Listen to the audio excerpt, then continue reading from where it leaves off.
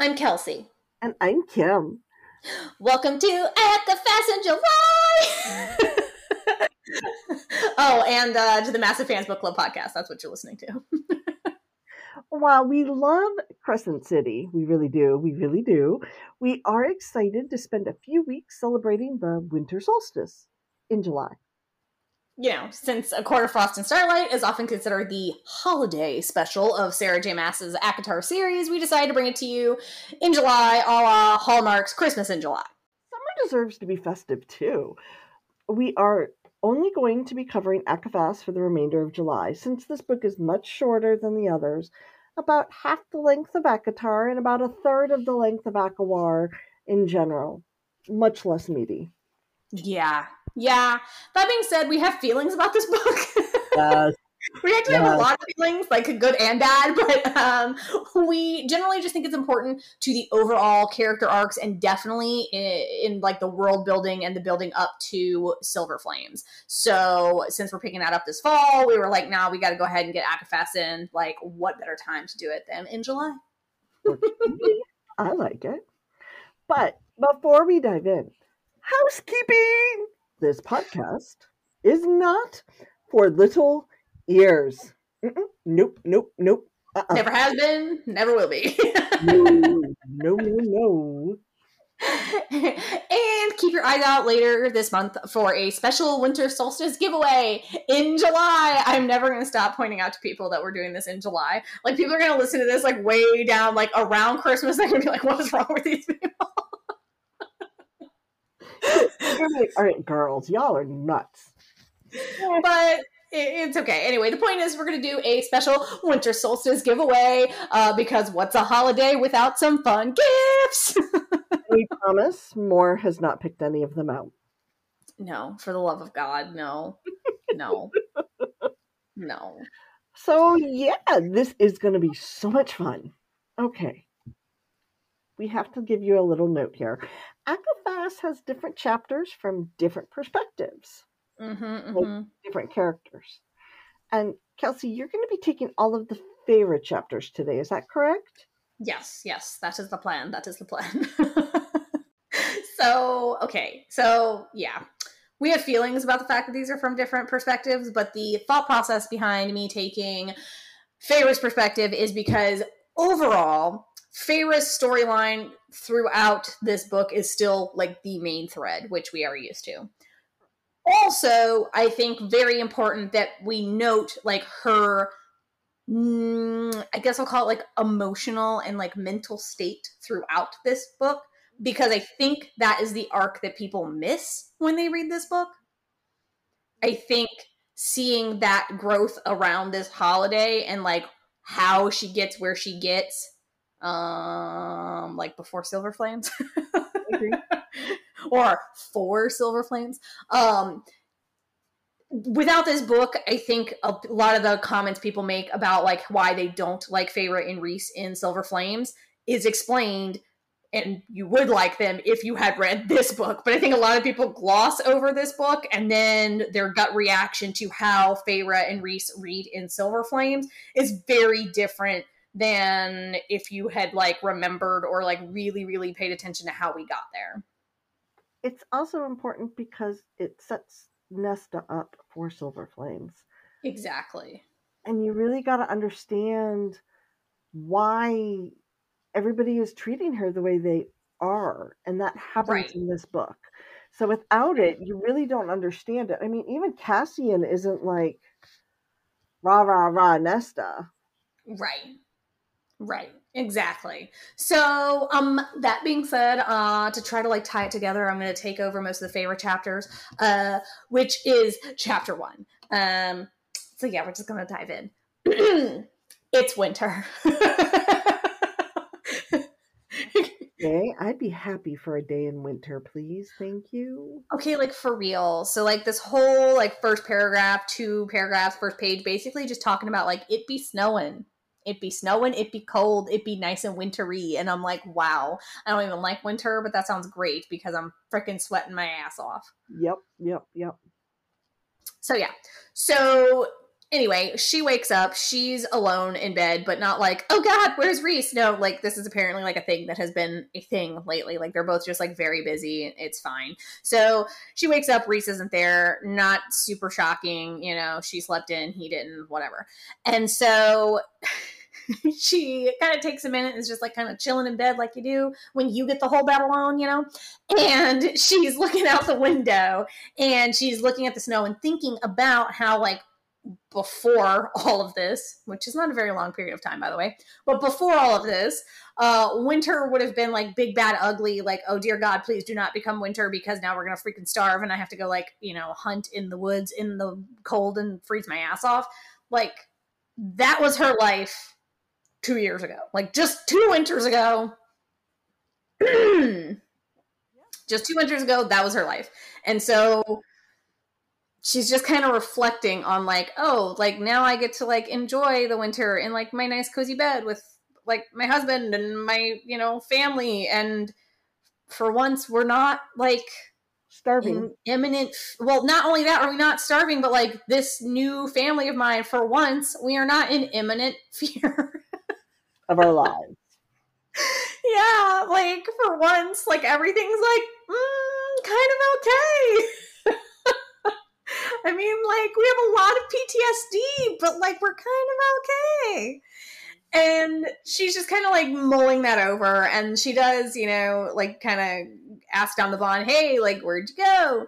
And he doesn't answer back right away, but she kind of mulls over the fact that, you know, well, I'm sure he's one of the 42 places he has been lately, which is, you know, checking in on their allies, building better trade, trying to keep tabs on the whole post-wall world border situation. So, you know, that's like kind of a lot. And then she vaguely references, you know, it's funny because she does eventually tell us, but she just vaguely references first. She's like, well, and I've been busy with my own work too. And then she starts talking about her breakfast. And you're like, Feyre, I'm really going to need you to explain what your work is, or I'm going to assume it's eating breakfast. I think we can safely say her ADD has kicked in. Remember how we used to complain about that? Not so much in ACOWAR. It wasn't so bad in ACOWAR, but remember like back in ACOTAR, we'd be like, bitch, what? Ooh, and in ACOMAF, it was really bad. I remember it was really bad. Yeah, so yeah, her like, yeah, her way to string a sentence and the whole thing being a little off kilter. Yep, back in session, baby. But she eats her breakfast. She's like, nah, bro, I'll do my own dishes. I don't need, you know, I'm easy peasy. And she starts chatting with her ghosty girls. And they're just like, you know, it's going to be nice and snowy. We're going to have a nice white solstice. And I literally have a note here that says, Kim, we're idiots if White Christmas is not on our playlist. Well, yeah, but not on this one. Yeah, but I'm just saying it needs to be. So I was like, because this is not the first time that somebody's gonna be like, it's gonna be a white solstice. I'm like, oh my God. But anyway, it's just cute. They're just like chatting. Oh, it's gonna be like so snowy. Like it's gonna be so nice. Like they're just doing like kind of cutesy. I'd like to say this is like the part that feels very like beginning of a Hallmark movie where you're just like, look, people are really making sure I understand that it is winter and that Christmas is like 6 days away or whatever. So we're doing that. Yeah, we're doing the Hallmark movie like, you know, big circle on a calendar explaining the date situation here. Yep. But it's interesting because Feyre does think about like, yeah, like, you know, so, 2 years ago, I would have been like freezing my ass off trying to get us some food, you know, and about a year ago is when Reese had called in his bargain for the first time. Just under a year. Yeah. Yeah. That's what she said. She's like nearly a year. So it's just kind of interesting because like so much has changed and so much has happened. And so it's just interesting because she's thinking about that. And then she has, I don't know, I just really liked this, so I'm going to read it. She just kind of has like a whole she has like a whole moment. I'm going to put it that way. She has a whole moment where she at first is like, yeah, so it's great. Like, everything's fine. Everything's fine. I mean, except for the times when it's not fine. So she says, my mate, who had worked so hard and so selflessly, all without hope that I would ever be with him. We had both fought for that love, bled for it. Reese had died for it. I still saw that moment in my sleeping and waking dreams, how his face had looked, how his chest had not risen, how the bond between us had shredded into ribbons. I still felt it, that hollowness in my chest where the bond had been, where he had been. Even now, with that bond again flowing between us like a river of star-flecked night, the echo of it vanished, lingered. Drew me from sleep, drew me from a conversation, a painting, a meal. Reese knew exactly why there were nights when I would cling tighter to him, why there were moments in the bright, clear sunshine that I would grip his hand. He knew because I knew why his eyes sometimes turned distant, why he occasionally just blinked at all of us as if not quite believing it and rubbed his chest as if to ease an ache. And it's like, oh, okay, this is like one of my, like, this is like the point of why this book is important, because I think it's really easy in those first, like, 3 pages where it's just like, yeah, it's almost Christmas, it's nice and snowy, oh, I have PTSD, have I mentioned I've heard? Like, I can see how you would miss that. A little. Like, I can see how you'd be like, yeah, it's snowing, yeah, Christmas. But like, oh, that was a lot. And she just told us a lot about where she's at. Because she goes on to explain that, like, working and doing all the things that, like, she and Reese are doing to, like, help rebuild Velaris, like, that makes her feel better. It makes her feel more grounded, gives her a focus, Purpose. I mean, it's important. I mean... Yeah. Think about every major situation that we've ever been in. What's the first thing you do is you find a way to help others who need it. Right. And so doing that has definitely helped, but then you have to stop and, like, put your thinking cap on for a second and think about how, like, that's great, but also how many people do you know that avoid actually dealing with their trauma by doing? And I think that, like, that's the part that's really easy to miss in here, which is she's acknowledging that she has trauma, but she's only vaguely acknowledging it. She's not actually, like, actively working through it so much as just acknowledging, like, it's a thing that happens. Yeah, it's trauma. I'm okay, though. And it's like, okay, but are you? Because you're kind of just working so that you ignore it. I don't think you're working through it. And so... Anyway, she explains that, like, obviously rebuilding Velaris is, like, a lot. And then on top of that, there's, like, all these other, like, semi-mundane, but, like, also tasks of, like, oh, I don't know, like, being a high lady and, like, a high lord of a fucking court, right? I mean, remember, like, all that dumb blah bullshit we had to read at the beginning of ACOMAF? When she was doing it in the spring court? Well, I got bad news for y'all. She pretty much does the same boring shit here, right? Minus the tithe. I'm sure there's a taxing situation because cities need taxes, but no tithe. No tithe. None of that bullshit. They are in the modern era for that. Yeah, I'm sure they just pay sales tax and maybe they have property tax. Why not? Who knows? Maybe? I don't know. Yeah, exactly. But they ain't got none of that tithe shit. But they do have to, like, keep an eye on the whole, like, Illyrian business. We'll get into that. That one's its own fucking mess of shit. Then we got, like, the Hewn City mess of shit, which is its own, I repeat, mess of shit. And then there's just, like she says kind of vaguely, like, and then there's just, like, the whole fucking Night Court, right? There's just, like, all of, like, Velaris and the shit that is, like, running a fucking place. And so... And then there's, like, also, like, the rest of Prythian is still a fucking disaster, too, right? So, I mean, yeah, basically it's kind of like, hey, like, we're all building, and there are no wars at the moment, but that's also because, like, we're missing a lot of houses and important buildings, and, like, look at all homeless people, and we probably have, like, we're probably short on things like grain or something. Like, you just gotta assume there's, like, issues. And so she just kind of says, like, all of that, takes up her whole day to day. So she doesn't spend a lot of time thinking about her drama. So anyway, she's back to just chatting about, winter solstice, like it's still like a thing here, even though it's like more of like a winter holiday, right? And they're like, oh yeah, like it's big, like we do a whole thing. And she's like, should we do a whole thing? And she asks, like, is there a ceremony? Because she, like, definitely still has feelings about all the bullshit she went through in the spring court. So she's like, is there a ceremony? Kind of ruined services of any kind for her. Exactly. So she's like, is there a ceremony I gotta go to? And they're like, I mean, yeah, but like nobody goes. So I mean, I hate to say it, it's kind of like church services on Christmas Eve. It's like, yeah, but only like, 12% of the celebrating population actually shows up. Everybody else is like, closest Sunday is good enough. And so she's like, oh, okay, so I don't gotta like go to anything. And they're like, no, we just like do fun shit. And she's like, oh, okay, thank God. Like I really did not want to like be dragged to some random ass temple. She also, though, in the middle of having this conversation, kind of has a moment where she, like, blanks out and she says, like, she has to shut out the image that tore through my mind. Nesta leaning over a wounded Cassian, the two of them prepared to die together against the King of Hybern, my father's corpse behind them. Like, these things just haunt her, like, mid-conversation. Yeah.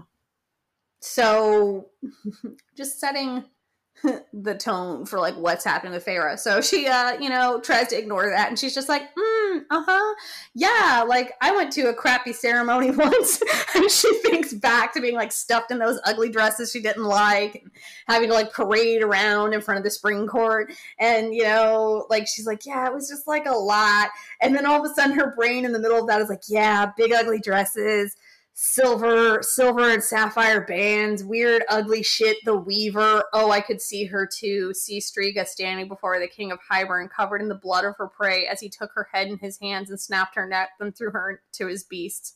She's like, anyway, I think I'm in my room. Like, I just feel so bad for her. It's crazy. I mean, I can't imagine literally having your mind bounce around from thing to thing. Yeah. Like, I cannot begin to imagine. Yeah. Like, it's just... Exactly. And so I guess that's what we're supposed to, like, gather right now, is that, like, this is Feyre's brain space right now, which is, we don't really recover. We are just, surviving, like, on the bare... Yeah. We're just doing, like, bare minimum. And she does go back to their room, and she kind of has a moment where she's like, our room, it's a small room, but it has both of our things, which is, like, kind of cute. But then she's like, okay, but also, like, it's literally getting smaller by the day because, like, I got all of my work papers and he's got all of his books and I've got my jewelry and clothes and he's got daggers and blades and quivers and I got bows and stuff. And, like, basically she's just like, we have too much shit in here, right? And she's like, yeah. Like, I could stick it in, like, basically the imaginary broom closets between worlds and realms because, that's a thing Faye can do. But she's like, I think at the end of the day, we really just, like, got to get our shit together, though. Like... I can relate to this problem. I laughed because all I could think was, remember a couple years ago when we all Marie Kondo'd together? When, like, society together Marie Kondo'd. I guess. I never really did the Marie Kondo thing. Yeah, the Marie Kondo thing was, like, I don't know, like 3 years ago or something. But anyway, the point is like, there was that time period where we all Marie Kondo'd together. And I think that Feyre is experiencing that moment where you're like, it's winter holiday. I have a few days off from work. What can I do? I'm going to become a new person for the new year because I'm going to clean my underwear drawer. And so that's kind of, I say that and then I go, but I swear this book is important. I swear this book is important. Anyway, so she basically, the whole thing is that it's setting up, like I said, it's like silly kind of, but it's setting up the point that she makes about how, like, actually the whole house is kind of the problem because people don't leave. I mean, they do, but they don't. So Elaine is still like chilling in a room down the hall, which is like fine. She's quiet. She's probably a pretty good roommate by all means, but like she's there just like dragging ass all the time, right? Like that's got to be kind of depressing. And then Nesta moved out, and we're going to find out later that Nesta basically went out of her way to find the only slum in Valaris.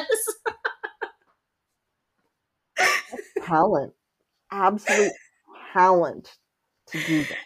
Exactly. And then like Lucien also moved out, but it seems kind of vague to me because they say that he like moved out and he found his own place. But then like if you really listen to like the way they talk about it, it seems like he must still be there a lot. Not like a lot, but like when he's in Valaris, he must be at their house because otherwise what the hell is he doing in Valaris? Exactly. I don't know. It's So like he has his own place, but I kind of get the feeling that like that doesn't super help because he must still be skulking around because we know that when he is in Valaris, he's basically puppy doggy eyeing Elaine the whole time. Right. Which means he's at their house because Elaine don't leave. So even though not as many people live there, and then like obviously like all our inner circle peeps, like the bad boys don't live there, but if they like get drunk, they stay there. Same with like Moore. She like spends the night sometimes. Like it's fine. It's all fine and dandy and cute and whatever, but it's just feeling very cramped. Yeah. Tight quarters. Yeah, it's just feeling some sort of way. And then because she's going through this list in her head, like she kind of stops and she thinks about Lucien for a minute, mostly for the reader benefit to give us kind of, what has Lucien been up to? Well, here's what he's been up to. I hadn't asked Lucien any questions about that visit to Tamlin. Lucien hadn't explained the black eye or the cut lip either. He'd only asked Rhys and me if we knew of a place to stay in Valaris, since he didn't wish to inconvenience us any further by staying at the townhouse and did not wish to be isolated at the House of Wind. He hadn't mentioned Elaine or his proximity to her. Elaine had not asked him to stay or to go, and whether she cared about the bruises on his face, she certainly hadn't let on. But Lucien had remained and found ways to keep busy, often gone for days or weeks at a time. Yet, even with Lucien and Nesta staying in their own apartments, the townhouse was a bit small these days. So, like, she just kind of... Like I said, she says that, like, he moved out, and then she's like, oh, yeah, like, he and Elaine aren't, like, a thing, but, like, later in this section, I think it's Rhys's chapter, where Rhys is like, yeah, but he's, like, still here a lot.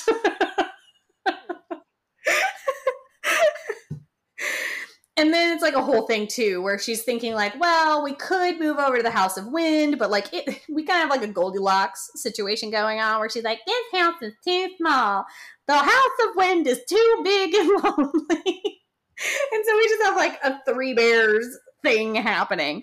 And it really just comes down to, I think, that she's trying to explain this is their home, but like this is their inner circle family home, not like her and Rhys as husband and wife home. And all of this kind of gets summed up into, she makes a joke to herself about how she's High Lady of the Night Court, Defender of the Rainbow, and the desk. Because she just, like, has so much fucking shit on her desk, where she's just like, oh my god, I have, like, letters I have to answer. I have, records of our bookkeeping and, what we need to pay out. We have lists. We have maps. We have just... shit everywhere. I feel like the answer is that they need to Marie Kondo, and they also need an office, a designated office space outside of the bedroom. How HGTV does that sound? She does also make a reference to the fact that they could hire a secretary if they wanted to. It's not like they don't have enough money. But I guess since it's kind of like a moment where it's like, oh, well, like Rhys handled all this on his own. And now I'm here. I should be able to help him. He never hired a secretary, so I am not going to hire one. It's like cute and also dumb at the same time. Because life is just different now than it ever was before. And that's pretty much how this whole chapter just like rounds out. It's her basically just being like, I have a lot going on. And everybody is trying their best to help. Like, everybody in Valaris is, like, pulling together and doing the thing, and everybody in the inner circle is, like, pulling together and doing the thing, but it feels still hard and too much.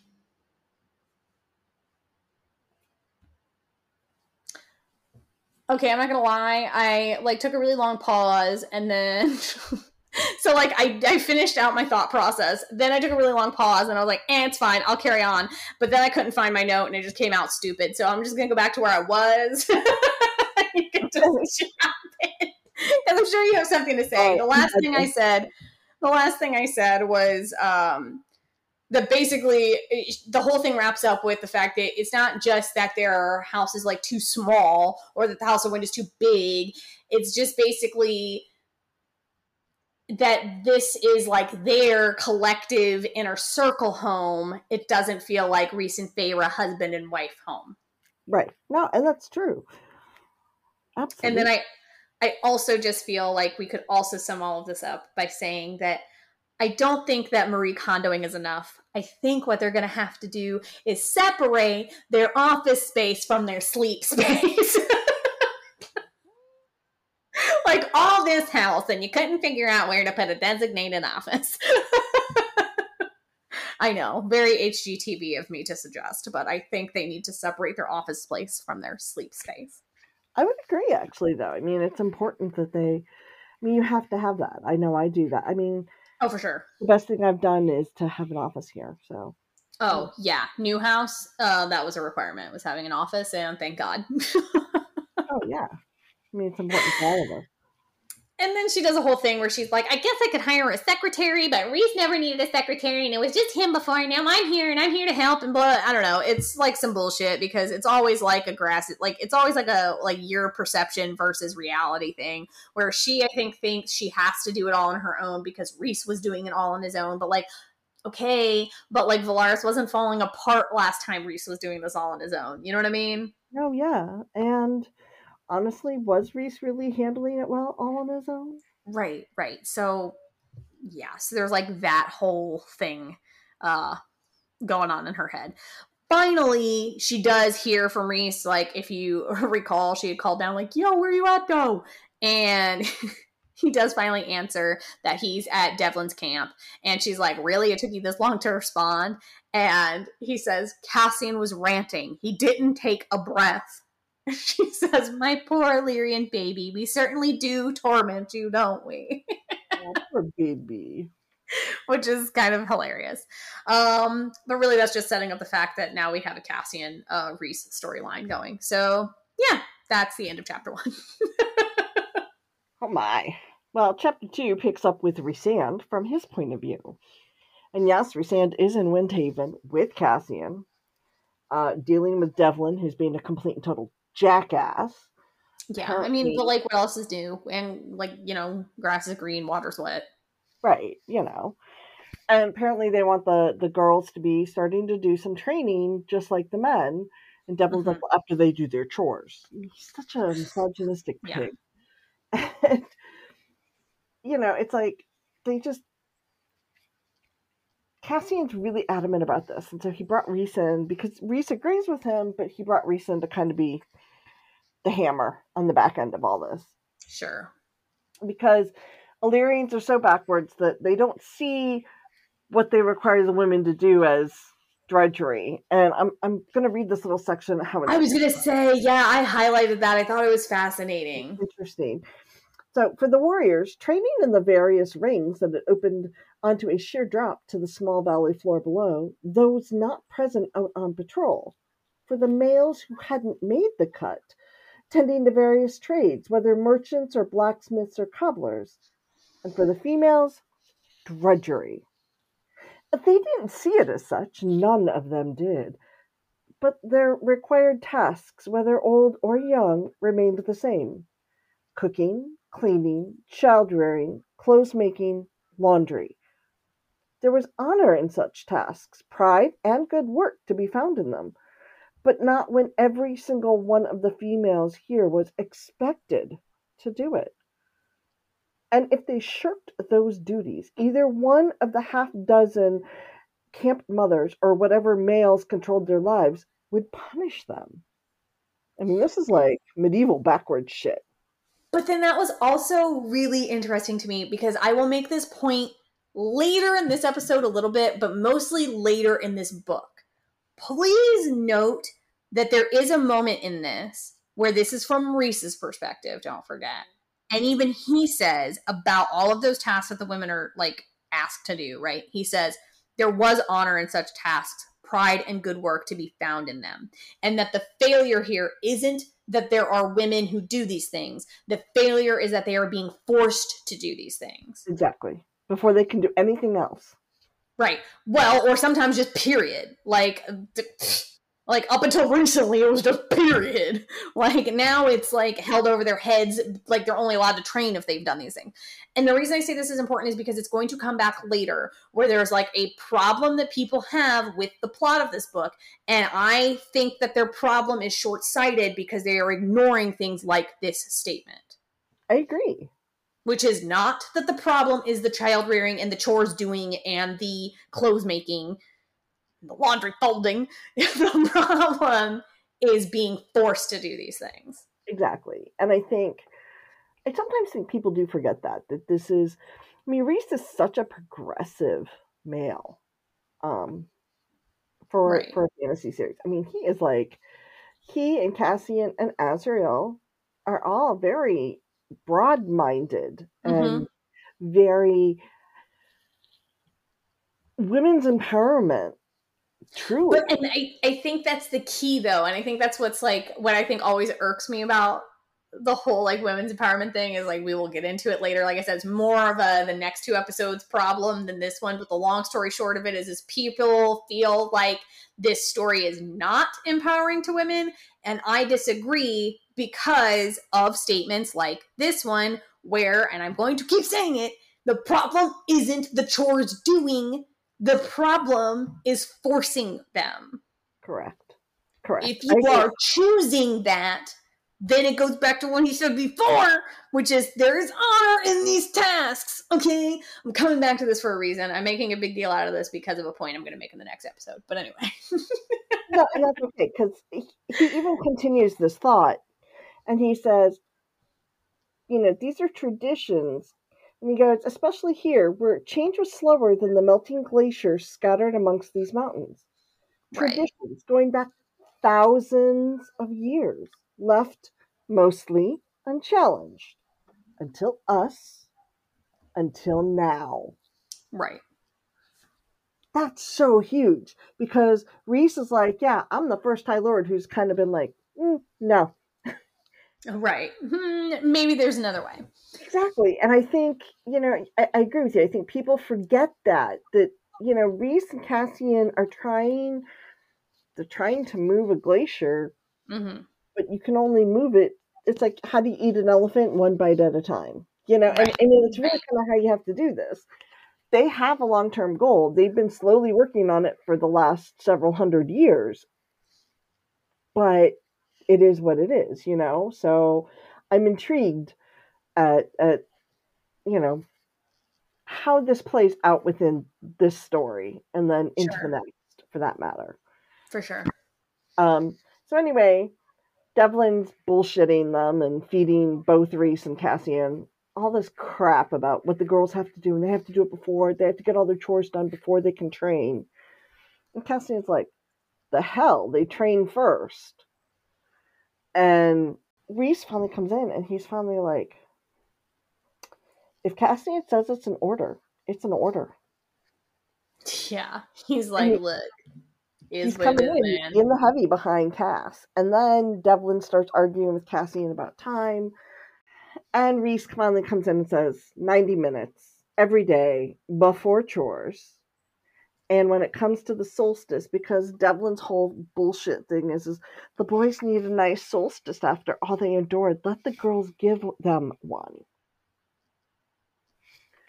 So whack. And I love how Rhys responds to it, though. The boys can help decorate, clean, and cook. They've got 2 hands. And Devlin's like, well, some do. Some came home without one. And, he's like, so Rhys comes back and he's like, an hour and a half every morning, then they do the housework. The males pitching in whenever they can.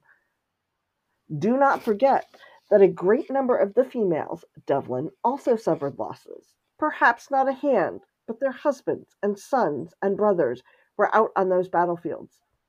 Everyone helps prepare for the holiday, and everyone gets to train. Oh my.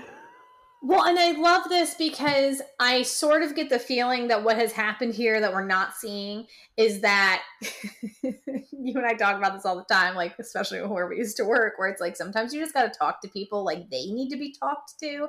And I get the feeling that Cassian has been saying this shit for weeks and getting nowhere. You know what I mean? And so finally it was that Rhys came in and basically just finally said what has been said, what Cassian has already fucking said. But this time it's coming from the High Lord, so they're going to listen. Of course. Like I said, he came in to be the hammer, and it's not a fun place to be, because let me tell you, this last week at work, I was the hammer a whole hell of a lot with some of the kids. I had the principal roll down pat because I had kids. Every time I turned around, I had another kid in the office with me because there was a problem. Like, that's funny. God, it's like, I was telling you about this earlier, and I joke about it. It's like I felt like I've been in the third quarter of the school year. That's kind of where we are in the summer. And I'm just like, these kids are nuts. Yeah. So I feel this. I totally feel where Rhys is coming from. Yeah, where he's just like done. But he also knows that like cussing Devlin out is not going to work. Trying to punish Devlin is not going to work. Like, he's not going to convince Devlin. So he has to give him just very clear instructions. 90 minutes. Do what you do. Boys got to help. You shut the hell up. Got it? I love it. I love that is what it is.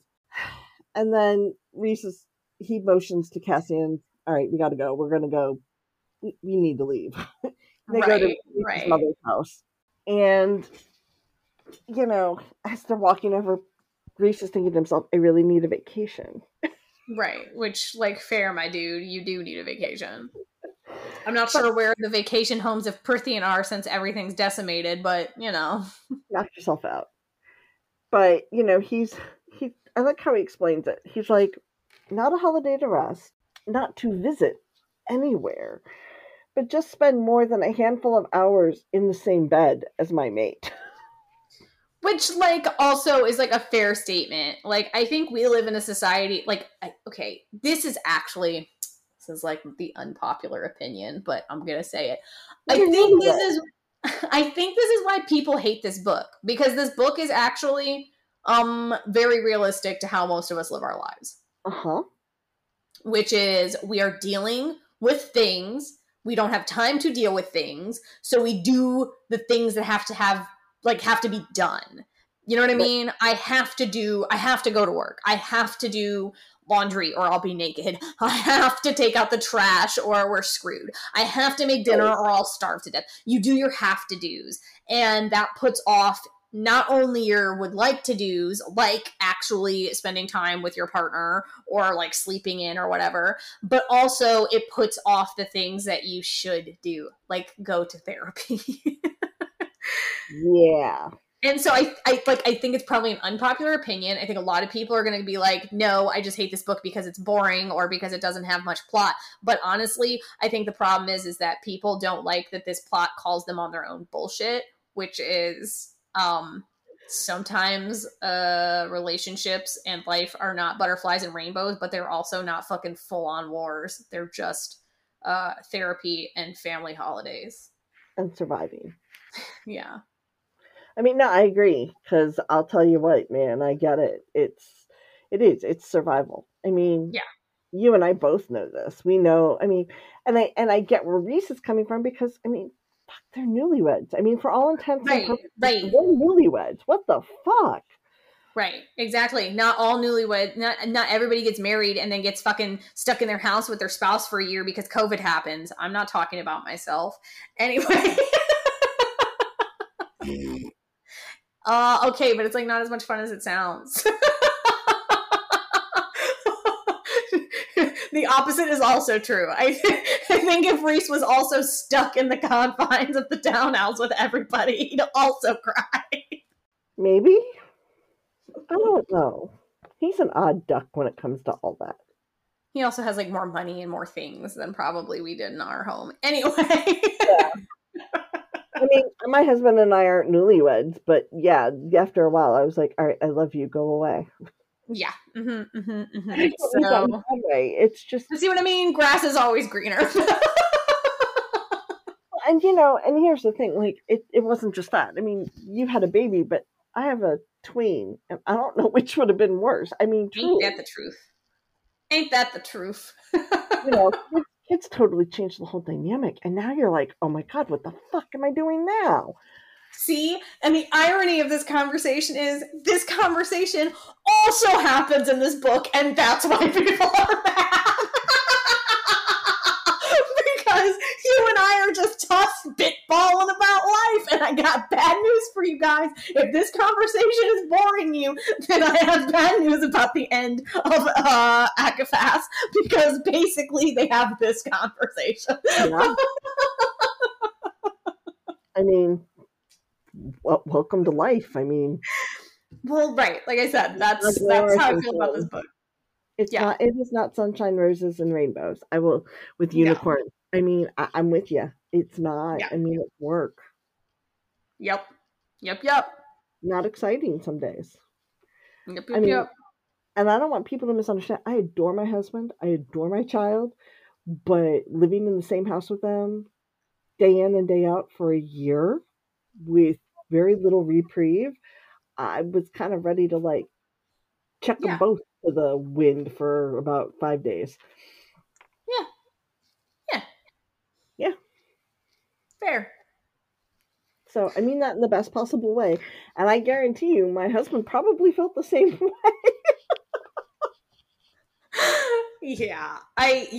So, my kid did, because he told me. I hate tweens will do that. Tweens and Nesta will do that. My child is the Nesta in my life. What can I say? I get it. It's fine. Absolutely no judgment here. I really don't think that he would, well, I don't think he'd appreciate me saying that, but it is true. But he has no idea who Nesta is, so it's probably okay. So they're in the house, and Reese is like, look, is there anything else I need to know? And Cassian shuts the door, and he's like, look, dissension's brewing, with so many clans gathering for the solstice. It'll be a chance for them to spread it even more. And Cassian's like, it's not like it was before you, me, and Az. We were resented for what we were, who we were. But this time, we sent them into battle. I sent them, Reese. And now it's not only the warrior pricks who are grumbling, but also the females. They believe you and I marched them south as revenge for our own treatment as children. They think we specifically stationed some of the males on the front lines as payback. And I'm thinking to myself, but this is a warrior society? Right. This blows my mind. I'm not gonna lie, like feels a little bit like a plot hole on SJM's part, because they're a warrior society, so I already think this is bullshit. And then also, I sort of hate to say it, but like also, who fucking cares? Like, what do you really mean to tell me that this group of people is like, oh my god, our High Lord sent us to battle to die? Well, yes, he fucking did, and he's the High Lord. What are you gonna do about it?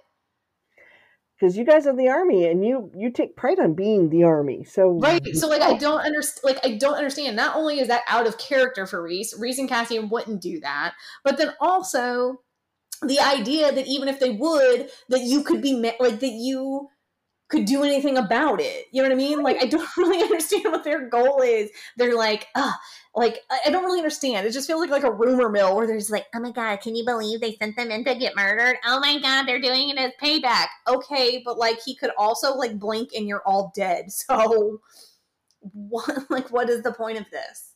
I agree. It's like they forget Reese is the High Lord. They really do, because they resent him because he's a quote-unquote half-breed. Right, but could you imagine that? I mean, you know what? I take it back. I was about to be like, could you imagine that thought process? Could you imagine living somewhere where everybody's so fucking stupid that they don't understand who's in charge? And then I was like, never mind. Never mind. I just answered my own fucking question. I repeat, this book is too true to life, and that's why everybody's mad. Anyway, carry on. And it would be so bad, but like you and I are sitting here literally staring at each other, and I'm just like, oh my god. Yeah, I forgot. Actually, we live in the Illyrian war camp, Kim, so never fucking mind. We do. God help us. Anyway, Rhys is like, okay, we can't kill our way out of this one like we did with the rogue war bands ever. Right. So now they've got to kind of figure shit out, you know? It's like, all right, well, okay. And, you know, Cassian continues. He's like, a lot of them are coming in for the solstice. I can stay here. I can keep an eye on things, maybe hand out presents to the children, some of the wives, things that they really need but are too proud to ask for. And Rhys is like, it was a solid idea, but it can wait. I want you home for solstice. No. And Cassian's like, but I don't mind. And Rhys is like, I want you home in Velaris. Yeah. He's like, we're spending solstice together. All of us. Welcome to enforced family time, ladies and gentlemen. Right. Like I said, this just all hits too close to home for most of us. And then Cassian's like, all right, what the fuck is up your ass? Basically. Because he knows something's bothering him. And, you know, he's like, wound a little tight, Rhys. And he's just like, I just want to jump ahead to next week. Because he's been going at 100 miles a minute. And Dude's just fucking burnt out. Yeah, he just wants a couple of days to not be going 1,000,000 miles a minute. I can appreciate that. Well, and this is also where we find out that he, like Feyre, is having kind of that problem. Yes. It's not unique to Feyre. Feyre just, Rhys doesn't really show this side to her, I think is a good way of putting it. I think the two of them don't talk about it, and it's not because it's a secret, but because it's just vaguely understood. Yeah. Like, oh, you also have bad flashbacks in the middle of conversations? Mm-hmm. Yeah. Okay. Me too. Like, I don't think they talk about exactly what that looks like. Yeah.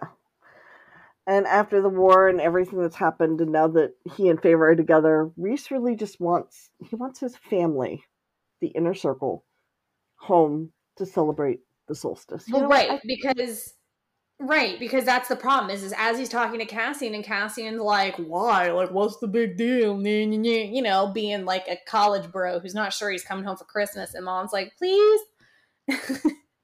And it's because in his head he thinks twice in the span of a matter of weeks it had happened. I still saw him bleeding hauled off by Azriel on the battlefield, blood spilling down his legs into the mud, his wound a gaping maw that sliced down the center of his body, and I still saw him as Feyre had seen him after she'd let me into her mind to reveal what exactly had occurred between her sisters and the King of Hybern. Still saw Cassian broken and bleeding on the ground, begging Nesta to run.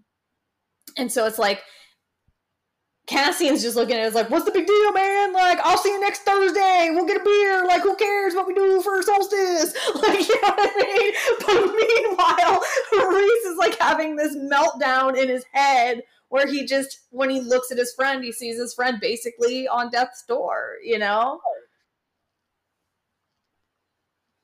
Somebody came up to say hello. I'm going to interrupt us all for a minute. One of my cats came up, and she's now cuddled up in my arms, and she's just like laying here kind of looking at Kelsey. She's like, oh, yeah.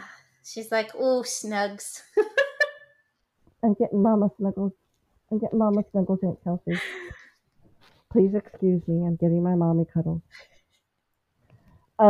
Anyway, I find it interesting that that's kind of where everybody is. Like they're all kind of in the same mental space, and I think that's the one thing about this book that I like, because you get it from all the different perspectives, so you actually see that, yes, oh my god, they're all fucked up. Right. Which, like, obviously you and I have been saying for, you know, books and books and chapters and episodes. But, like, now we actually get to see what that looks like for each of them. Exactly. So, you know, Rhys does look at Cassian. He's like, look, Is Devlin one of the problems? And Cassian's like, no, he shuts that shit down. But, the problem is that it's in lots of other places. So, unfortunately, Rhys is like, all right, keep an eye on it. I have to go.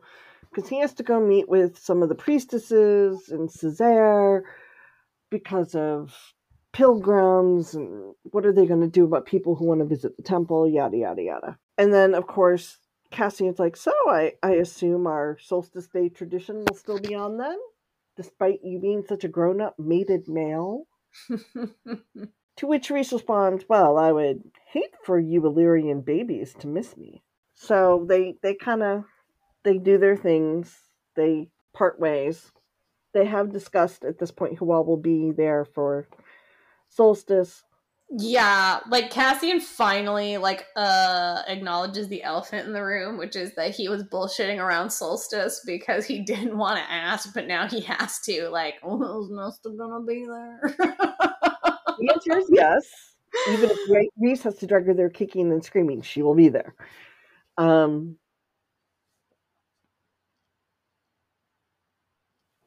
It just Rhys is a little freaked out about solstice because not only is it, solstice and the first time with all their family, but it's Feyre's birthday. But it's not just any birthday. It's your 21st birthday. Now, I don't know about all y'all, but I know what I was doing on my 21st birthday. Yeah, but I hadn't fought in a war. So if I fought in a war and was married now, my 21st birthday would look different. It wouldn't have involved ugly hats and tequila. Exactly. I don't know. I still might have ended up at the Irish pub, but that's a whole different story.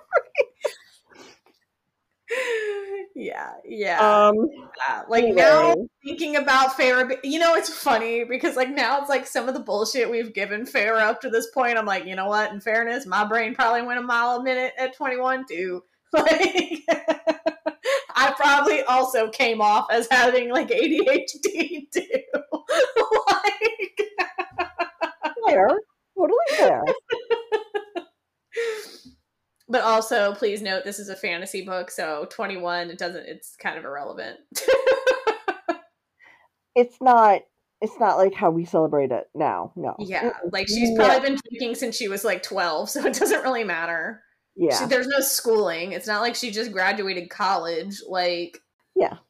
No, I agree. So the numbers kind of meh. Well, and Cassian gives Rhys the little, y'all are fine. Y'all are like the stuff of fairy tales, man. I'm kind of jealous. He, as Cassian says to her, it's the legends, the lies they spin us when we're children about the glory and wonder of the mating bond. I thought it was all bullshit. Then you two came along. I know, which is really cute. It's very cute and very sweet. And he's trying to reassure Rhys that no, everything's fine. You and Feyre are good. Why are you freaking the fuck out? Chill out, dude. In fairness, small aside, when I read this a couple days ago, I was like, this feels weird. Why does Rhys feel like this? This feels weird. How, what? It just felt uncomfortable. However, small sidebar, I'm also listening to the ACOTAR audio graphic right now. And because I just, I only have 2 chapters left, because I had just listened to that, actually now I'm glad I did, because now I kind of do understand why he feels like that. And that's because we take for granted that he has always known that he loved her. Yes. She did not. Not only did she not, she actually really hated his guts. Yes. Not sort of a little bit. No, really had moments where she was like, where is a weapon to kill this motherfucker? Exactly. And he, because he can read minds and she was human at the time, absolutely without a doubt knows that. Yeah. And I think that's the part that we take for granted, because you kind of read this and you're like, oh my God, but you guys have been together for 2 books. You had your big moment. You had chapters 54 and 55. You're good now. And it's okay, but actually they're not, because Feyre can write that off. Feyre can go, nah, I thought I was in love with Tamlin. I'm not. I love him. Everything is fine. Rhys, though, can probably in his head hear and remember exactly what it was like for her to not return the feeling. Exactly. And, I mean, let's face it. He said this back in Akamath. He's the monster. Right. Nobody loves the monster. And he still deals with that because no matter what other people say to him, he still has this image in his own head of himself. And let's face it, he has self-image issues. Don't we all? Right. But we also get this weird allusion to like his dad being a crappy dude and Cassian having to be like, you're not your dad, man. So I mean, some of his self-image issues definitely comes from his like how he feels about his own dad too. Exactly. So I think, it's an interesting thing. The chapter ends with Rhys winnowing out to his meeting and Cassian standing there waiting for him to leave. And then we get to chapter 3. We just told from Cassian's point of view. Yeah. And I have to say, I really like Cassian's point of view. I do, but at the same time, this chapter is kind of weird. And, well, Kim, explain why. It's weird because Cassian, pretty much as soon as Rhys is gone, takes off for the skies in a really badass mood. Like, he's in a pissy mood. Yeah, he's a moody tootie. Oh boy, is he. And he takes off and he's angry and he's frustrated and he's not a happy camper at the moment. So he starts flying and he flies to the one place that, for whatever the reason, whenever he's in this kind of mood, this is where he goes. And it was the camp / village / whatever where he was born. That his mother is from and, well, was from. And, when he finally was old enough to be able to come and check on his mom, he found out that those assholes in that village basically worked his mother to death. And then they just basically tossed her off the side of the mountain when she died. Yeah. And so Cassian's response was to get any innocent, especially women and children, out. And after that, he pretty much razed the town and killed everybody. No two shakes on that one. He was like, fuck all y'all. I'm out. And he talked, this is all this chapter is him flying there and him, talking about his temper and losing his temper about it and how does he control it. And as he's going, he does pass by Ramiel, and I'm gonna the important parts of this I'm pulling out are more because of what's coming in the next. Right. Oh? His chapters definitely are more closely linked and giving background that you need for Silver Flames. Yes, because as he's flying in this chapter, he passes Ramiel, the Sacred Mountain, which is the heart not only of Illyria, but the entirety of the Night Court. None were permitted on its barren, rocky slopes, save for the Illyrians, and only once a year at that, during the Blood Rite. And he talks about how it's different. He goes, different. The mountain was so different from the barren, terrible presence of the lone peak in the center of Prythian. Ramiel had always felt alive somehow, awake and watchful. And then he talks about how he'd only set foot on it once. It was when he did the Blood Rite with Azriel and Rhys. And they had scaled its side to reach the Onyx monolith at the summit. And as one, the three of them reached out and touched the monolith together, winning the Blood Rite and becoming full-blooded warriors. And he talks about the Blood Rite itself. And again, this is important information for what's going to happen in Silver Flames. So I mean, it's important. I kind of want to tell you guys about it, but you know what? I don't, because I want you guys to read it. And I want you guys to understand how it is. And when we get to Silver Flames, I will come back and reference this and be like, I told you to read it, and this is why. So that's kind of where I am. I was going to at one point, but I just was like, fuck it. Y'all got to go read the book. Go read it. Okay? Won't kill you. Chapter 3. I mean, this isn't going to kill you. Az, he does think about what Az thinks about this whole blood right thing, and Az is like a week of pointless bloodshed. Because the Illyrians use it to settle old scores, just petty bullshit kind of type stuff. Right. But as Cassian acknowledges, he says, the blood right offered an escape valve for dangerous tensions within the Illyrian community. Better to settle it during the rite than risk civil war. Illyrians were strong, proud, and fearless. But peacemakers, they were not.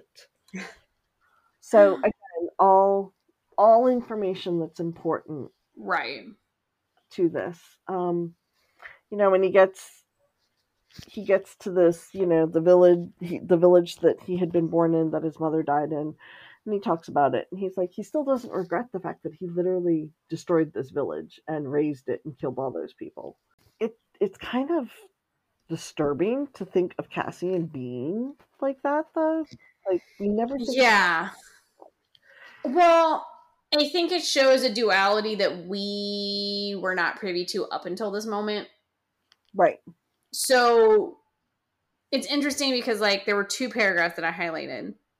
And it's because they're kind of the, like I said, the opposite sides of the same coin, where, like, he talks about, like, how he, like, did go after everyone. He says, when those who had been responsible for her suffering and torment had been dealt with, no one had wanted to remain here a moment longer, not with the shattered bone and blood coating every surface, staining every field and training ring. So they'd migrated, some blending into other camps, others making their own lives elsewhere. None had ever come back. And centuries later, he didn't regret it.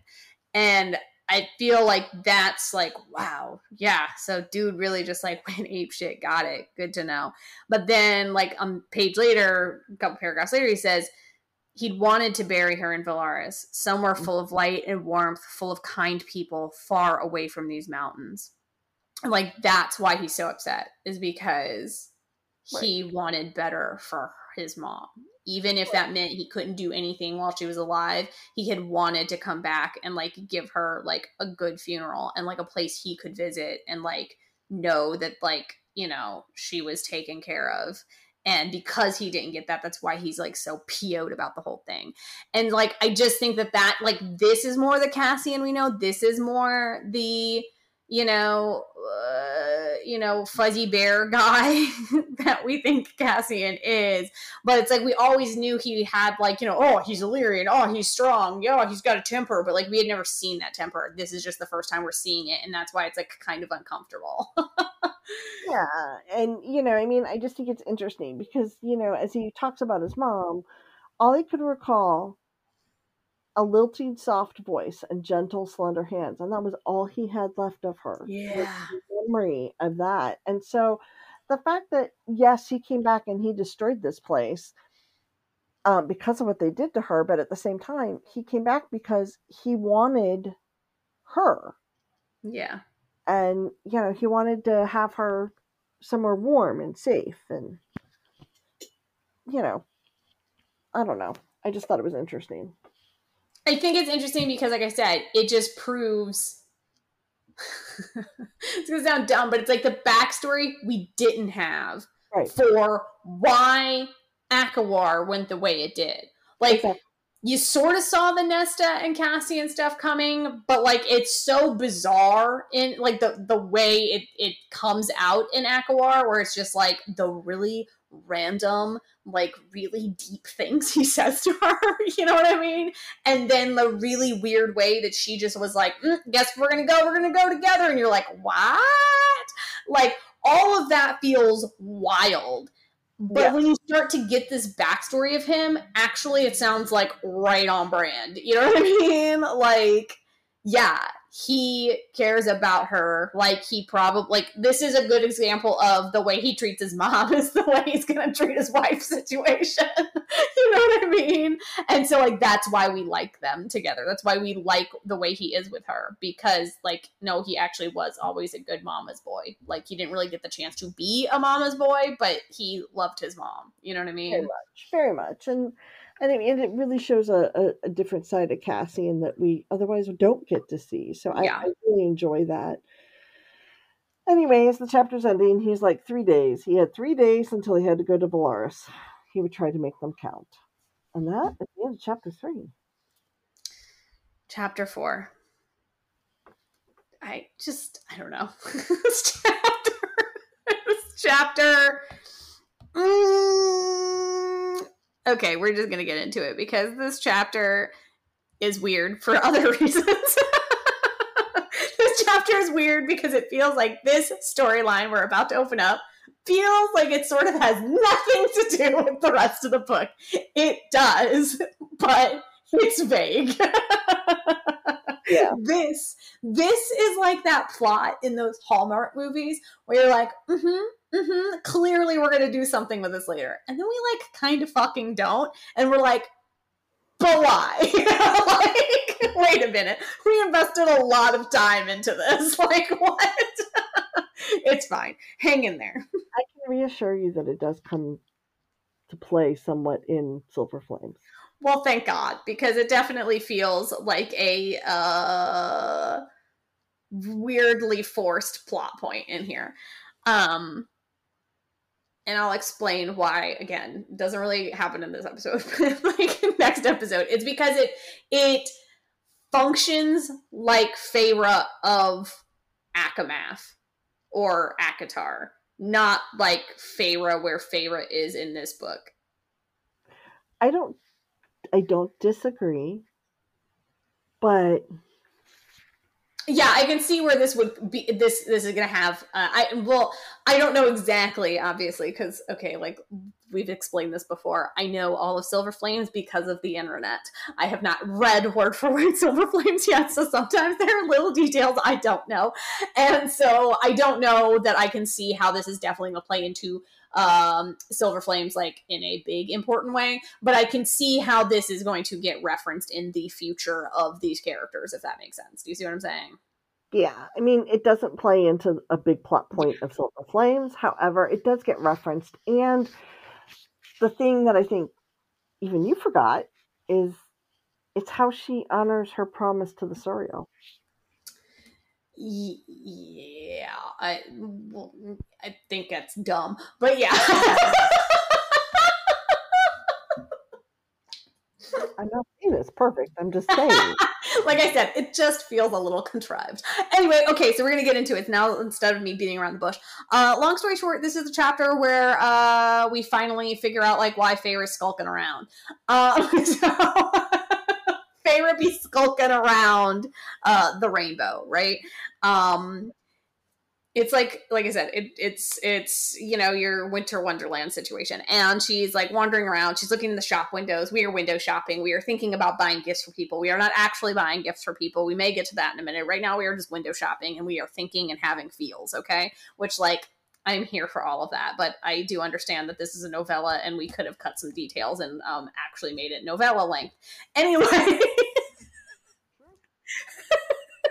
Beside the point. Feyre's doing the thing where she's like, oh, look, pretty windows, pretty stuff in windows. Oh my god, remember when all these windows were busted out because shit was happening and going down on the rainbow? Yeah, like we're doing that again, friends, where we're like, have good moment, bad moment, all in the same moment. Yes. To the point that at one point she catches herself staring at her own reflection in the window of a store, and even though she had every intention of going in and buying stuff in there, after a minute of staring at her own reflection and thinking all of these horrible, sad, awful thoughts and memories, she realizes that she is staring blankly through this window, and that now everybody in the store is basically staring at her, and she's like, well, this is awkward. I was gonna go buy that thing, but I ain't fucking going in there now, and she just leaves. I laugh, but it's kind of sad. But it's also kind of funny. Oh, absolutely. She does make a note, like, kind of just generally, like, how she's feeling kind of about, like, all the high ladiness of it, because, like, it is different from when she was in the Spring Court and she was, like, you know, gonna marry Tamlin, and she, like, had a place, but her place is basically to be gawked at, you know what I mean? And just to be, like, Tamlin's sidekick, for lack of a better word. And so it's different. Yeah, so, like, it's different. Like, this is more like how, remember back in ACOMAF when she was like, it's interesting because they all, like, know who Rhys is and they all, like, look at him, but they don't, like, stare at him. They don't make him awkward. Right. And that's kind of what she's noting here is, like, oh, like, people, like, recognize me, people look at me, but for the most part, people, like, aren't super drawn to me. I can just, like, shop like a normal human. Well, normal fae. And she does note, you know, this is where we get a little background too about, like, well, what has she been up to? She kept mentioning her work. What the hell is her work? She, one of the things she does is she and Rhys actually host, like, a weekly, how does she word it? What does she say? We hosted weekly open audiences at the House of Wind. They have bitch time. Basically. They have leave your comments in the comment box time. Where you know what it is? What? You're gonna understand what oh my god, you're about to say it. It's public comment time. Guys, you have to understand. You have to understand, because of what we used to do for work, we had to often watch school board meetings, and there was, like, a set time called public comment. And guys, just, like, go Google, like, any local government or school board or, like, wherever you live, like, go look for the videos on YouTube. I guarantee you there's, like, gold in there. It is so fucking funny to listen to people just, like, come and say their random shit that has nothing to do with anything, and these public officials have no choice but to be like, thank you for your time.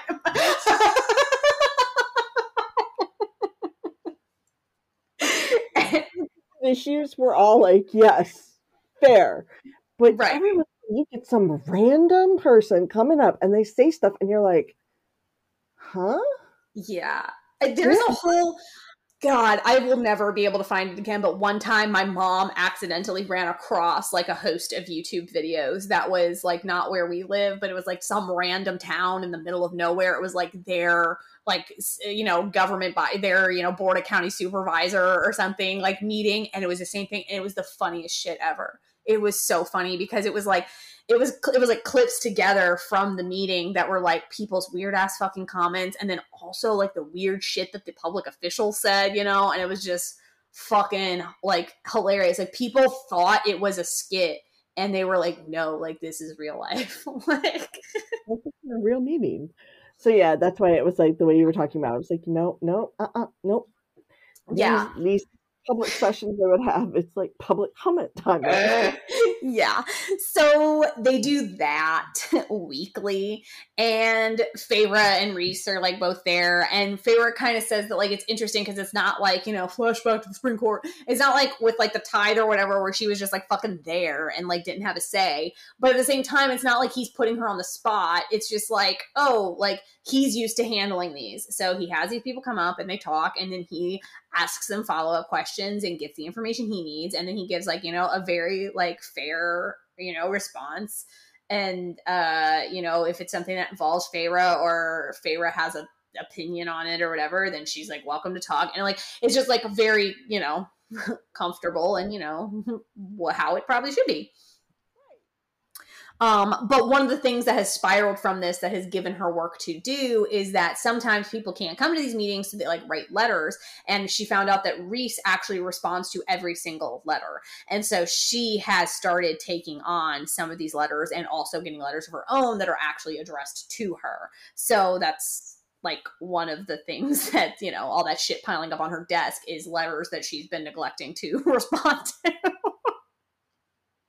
Which means many of them has Rhys neglected to respond to? Because My dude. Yeah, I thought that too. Yeah, I know. I was like, this sounds like an impossible task. an impossible task that I don't think either one of us wants. I mean, I know what it was like. Like, you know, we'd go away for vacation and you come back to like 5 million emails in your inbox and you're like, exactly. So I can't even imagine. Yeah. And then she also talks a little bit about how basically like what I said earlier, which is, you know, Velaris is rebuilding and the people have basically like come together to do the rebuild, but there's always going to be like some sections that end up kind of neglected or you know what I mean? Like, it's not that Velaris doesn't have enough money. It's by no means like a poor city, obviously. And like Rhys is like richer than God. So like he would do whatever he had to do to get things rebuilt. But like, you know, there's just always politics and feelings and, you know, typical, you know, town shit. And she references basically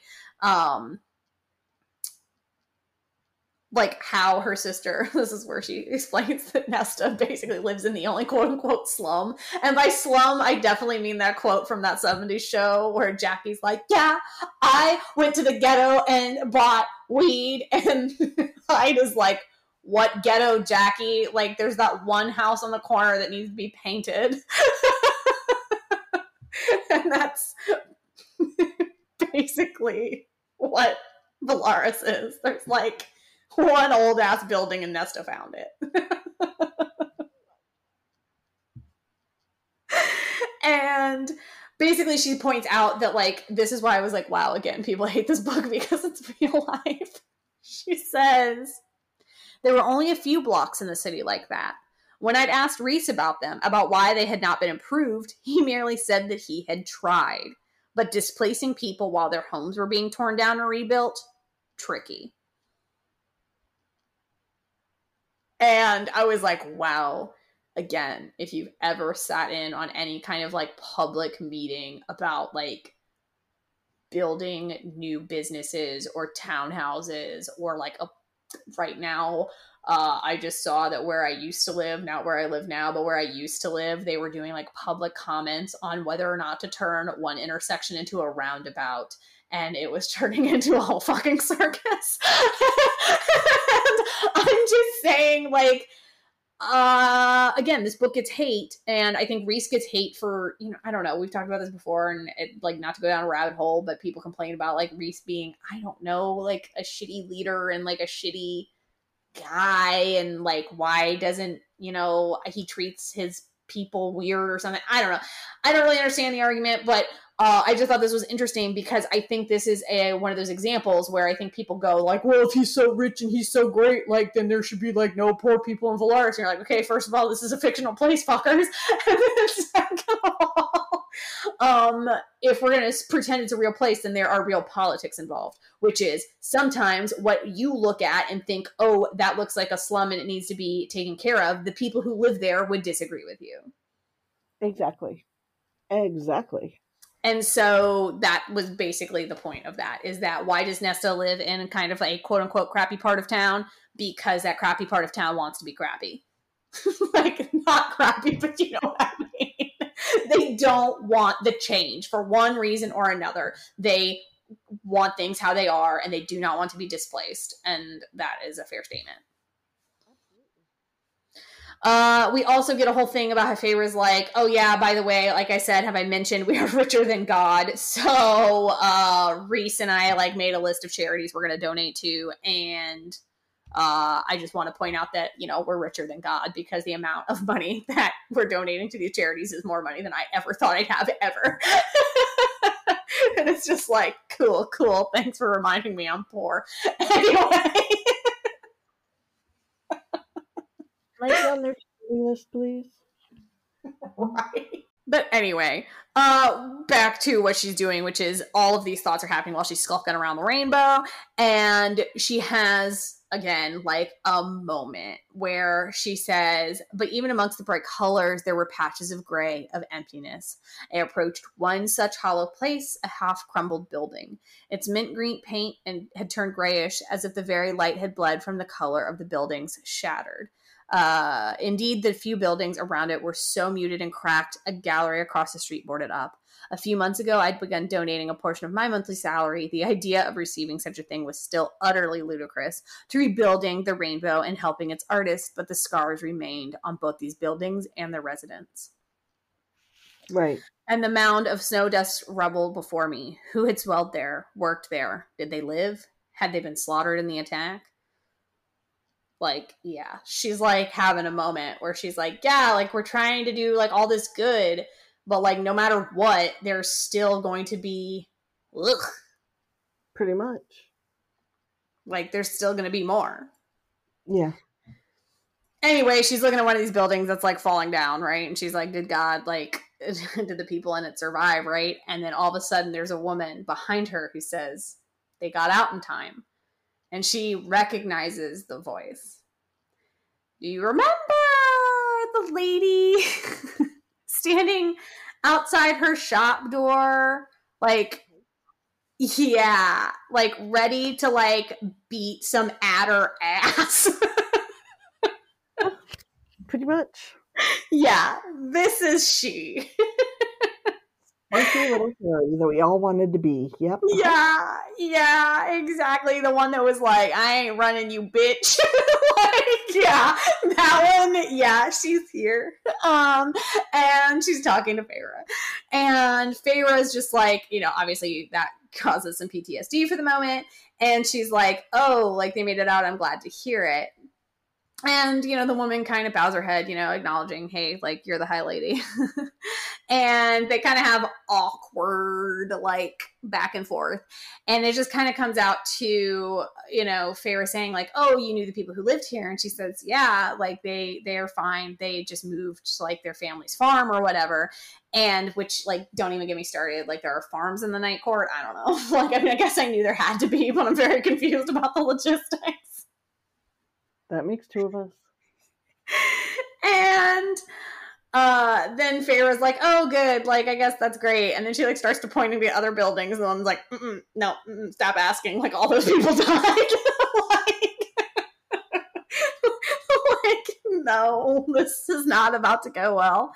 And so, yeah, she points to one that, like, had been previously a gallery. And, yeah, that one did not end well. No. And, you know, Feyre's all, oh, I'm so sorry. And, you know, the fairy's like, well, you know, like, it is what it is. And she points out, you know, this building that you're staring at for an awfully long time, it is for sale. And Feyre's like, psh, a gallery? What would I ever do with, like, some sort of, like, art studio place? Like, what? Like, yeah.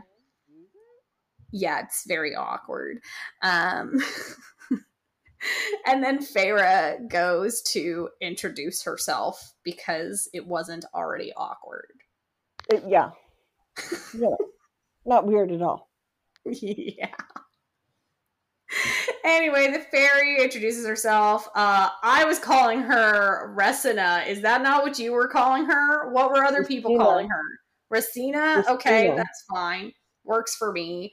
Anyway, she, you know, says like, hey, like, I'm actually, you know, like, great, like, glad we met. I'm one of the artists who uses the studio space, like, over there, over yonder. You know, if you ever wanted to, like, you know, paint some shit or something, like, you know, come on over. Not with us. And Feyre's like, yeah, I don't know about that. And she's like, finally she kind of just, like, levels with Feyre, and she's like, we remember it, you know, that you came for us that day. We keep away to let you have your privacy, but don't think for one moment that there isn't a single one of us who doesn't know and remember, who isn't grateful that you came here and fought for us. Because at the end of the day, again, like, it's easy to forget the order of events. She showed up at a time where she did not have to.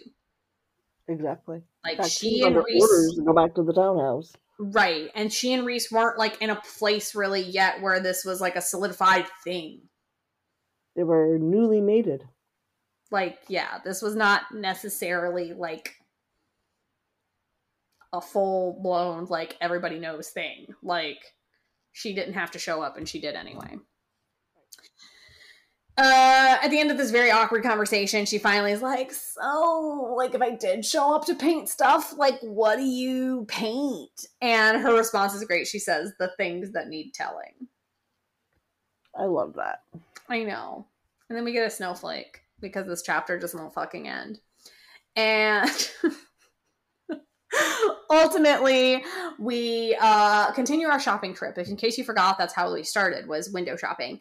And we are now shopping because if we don't get some gifts soon, this is going to be some one fucking stupid Christmas party.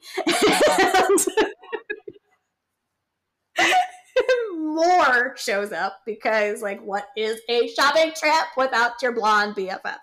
And she comes in and she's like, ooh, like, you should definitely get that thing over there for Amren. She would love you forever. And it's just, like, cute and whatever. And they go shopping. It's like a, you know, very typical Hallmarky shopping trip. Like, well, oh my God, what should I get? What are you going to get them? Am I supposed to get it? They just basically talk about who's getting what, right? And like who you shopping for. And basically we get the first incident, like the first clue that maybe Moore is not great at shopping. Because, like, or that she likes to shop, but that she's not a good gift giver, is what I should say. Because she basically is like, I don't know what you should get them. Because Faye was like, do you have any advice? And Moore's basically like, I don't know. I kind of noticed that everything I buy them ends up in a drawer. I wonder why. But since we're shopping for Amren, back on Amren, Feyre does say, like, well, don't we feel like Amren deserves something nice this year after all the bullshit that just went down? And it's like, yeah, I mean, that's probably a good point. And then Moore's like, so, speaking of Amren, like, is she bringing Varian to holiday dinner or, like, nopes? And Feyre's basically like, well, she got really fucking awkward about it when I asked, so I'm going to assume that's a yes.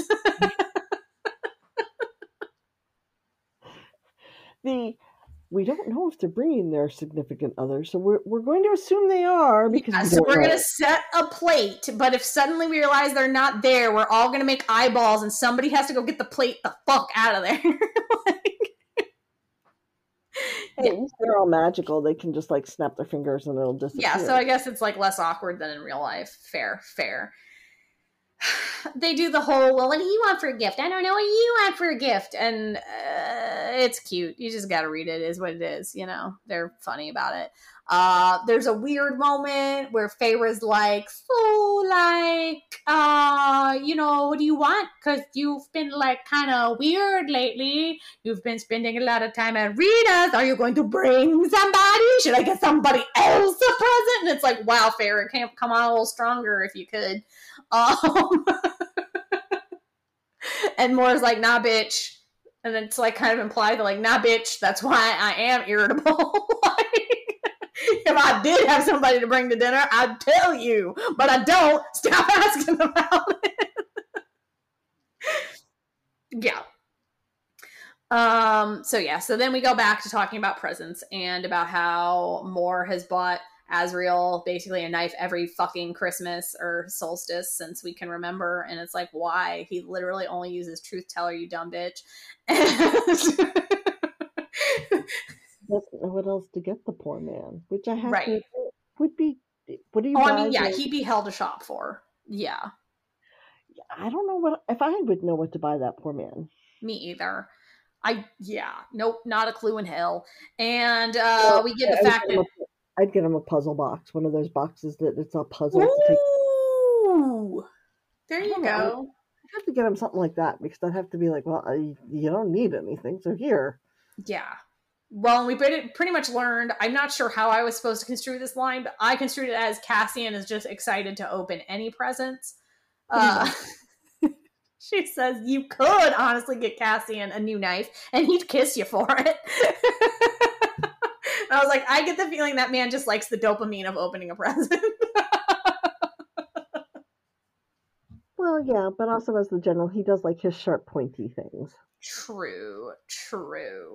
But anyway, we small talk about presents some more, and then Moore is like, by the way, I know we've been talking for a really long time, but there's a real reason I'm here. And Feyre's like, are you fucking shitting me? We've been talking about presents for like an hour. Like, what?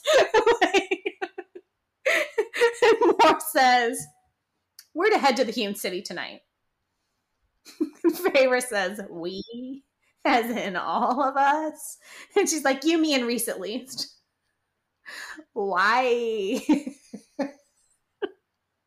And she says, tradition. Around solstice, we make a little visit to the Court of Nightmares to wish them well. And there's like a little bit of back and forth about how that makes no fucking sense. And finally, Feyre just calls it like it is and says, so you and Rhys decided to tell me hours before we go? And basically Moore just says, well, Rhys told me to pick when we were going to go, and I decided I don't want to, like, ruin Solstice over it, so I want to get it over with. And then also I found out that Eris is going to be there tonight, so I definitely, like, want to fucking ruin his good time. And my dad's. Yeah. And Feyre was like, bet. And that was the end of the chapter. So that gets us into, like, basically what ACOFAS is. Yeah. So, yeah, it's like, it's kind of all over the place. The beginning is very much, like, Hallmark-esque of just, like, setting up, like, wintry stuff. But with added PTSD that you don't normally see. Hallmark So movies. instead of it being the regular Hallmark channel, it's Hallmark movies and mysteries. Mysteries, yeah, I feel that. Or like, what is that one? Oh God, what is that one network that's like a little edgier than Hallmark? Shoot, what is it? It's the one that used to be ABC Family, and it's not. Anyway, yeah. Point is this is the holiday episode, but we have a lot of characterization happening.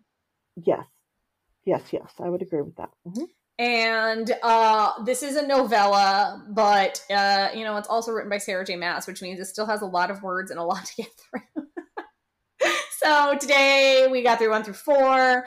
We're going to do slightly longer chunks here out, so your episodes are going to be slightly longer for the rest of July, just so that we can get through A Court of Frost and Starlight before August. So you be warned. But wrapping up this episode, we do have some songs for your playlist, as we always do for our ACOTAR episodes. And we also have one TikTok. So the TikTok of today is by Bella's Bookmark, and we will put that in our show notes. And she basically summarizes all of ACOFAS in 90 seconds. I'm impressed. I mean, that's hard to do. I mean, it's comedic, obviously, and obviously does not go into a lot of the plot points that we are diving into for obvious reasons, but it's hysterical and I fucking love it. Yay! So, yes, go check that out. And then, Kim, what are your songs? So I only have 5 songs for this episode. I'm not going to lie. Yes, there's a heavy Christmas music theme. It's going to happen the whole month, so everybody just buckle up on that one. I did try to have some fun. The next episode has a really fun song that just made Kelsey totally crack up. We've already talked about some of the songs for the next episode, and she was loving it. So the first song is First Snow by Trans-Siberian Orchestra, and it's Rhys and Feyre in the beginning where they're doing their whole chat and acknowledging that it's snowing outside, and oh, it's snowing, we're going to have a white solstice. So there's that. Song 2 is It's the Most Wonderful Time of the Year. I'm going with the Pentatonix version, and it's when Feyre's walking around shopping. In the first little bit when she leaves before. And I love the Pentatonix. Yeah. And then I also have Jingle Bells by Frank Sinatra. It's actually my favorite version of Jingle Bells, but I like it because it's a nice jazzy version. It's a lot of fun. Mm-hmm. And it really fits the whole solstice decorations and setup going on around all of Velaris. So, check out your Jingle bells. Ooh. And now I love that verse. I really do.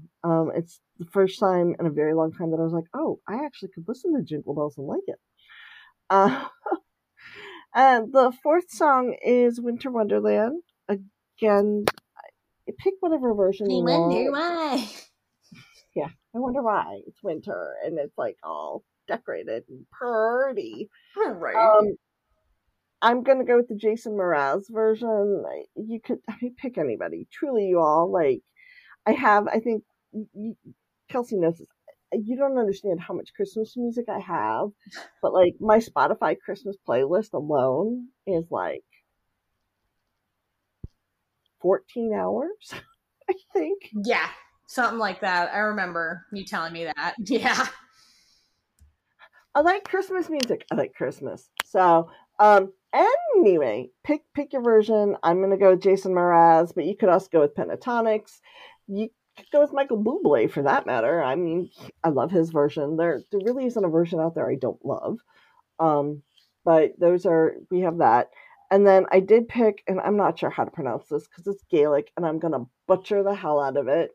But I'm gonna go with Androcoid. Sure. Androcoid.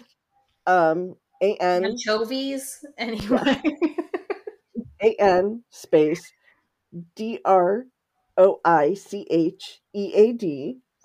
and it's by Liam Flynn and Mark Knopfler from a fun band from the 80s. So if you know Mark Knopfler, he's pretty cool musician, does some cool stuff.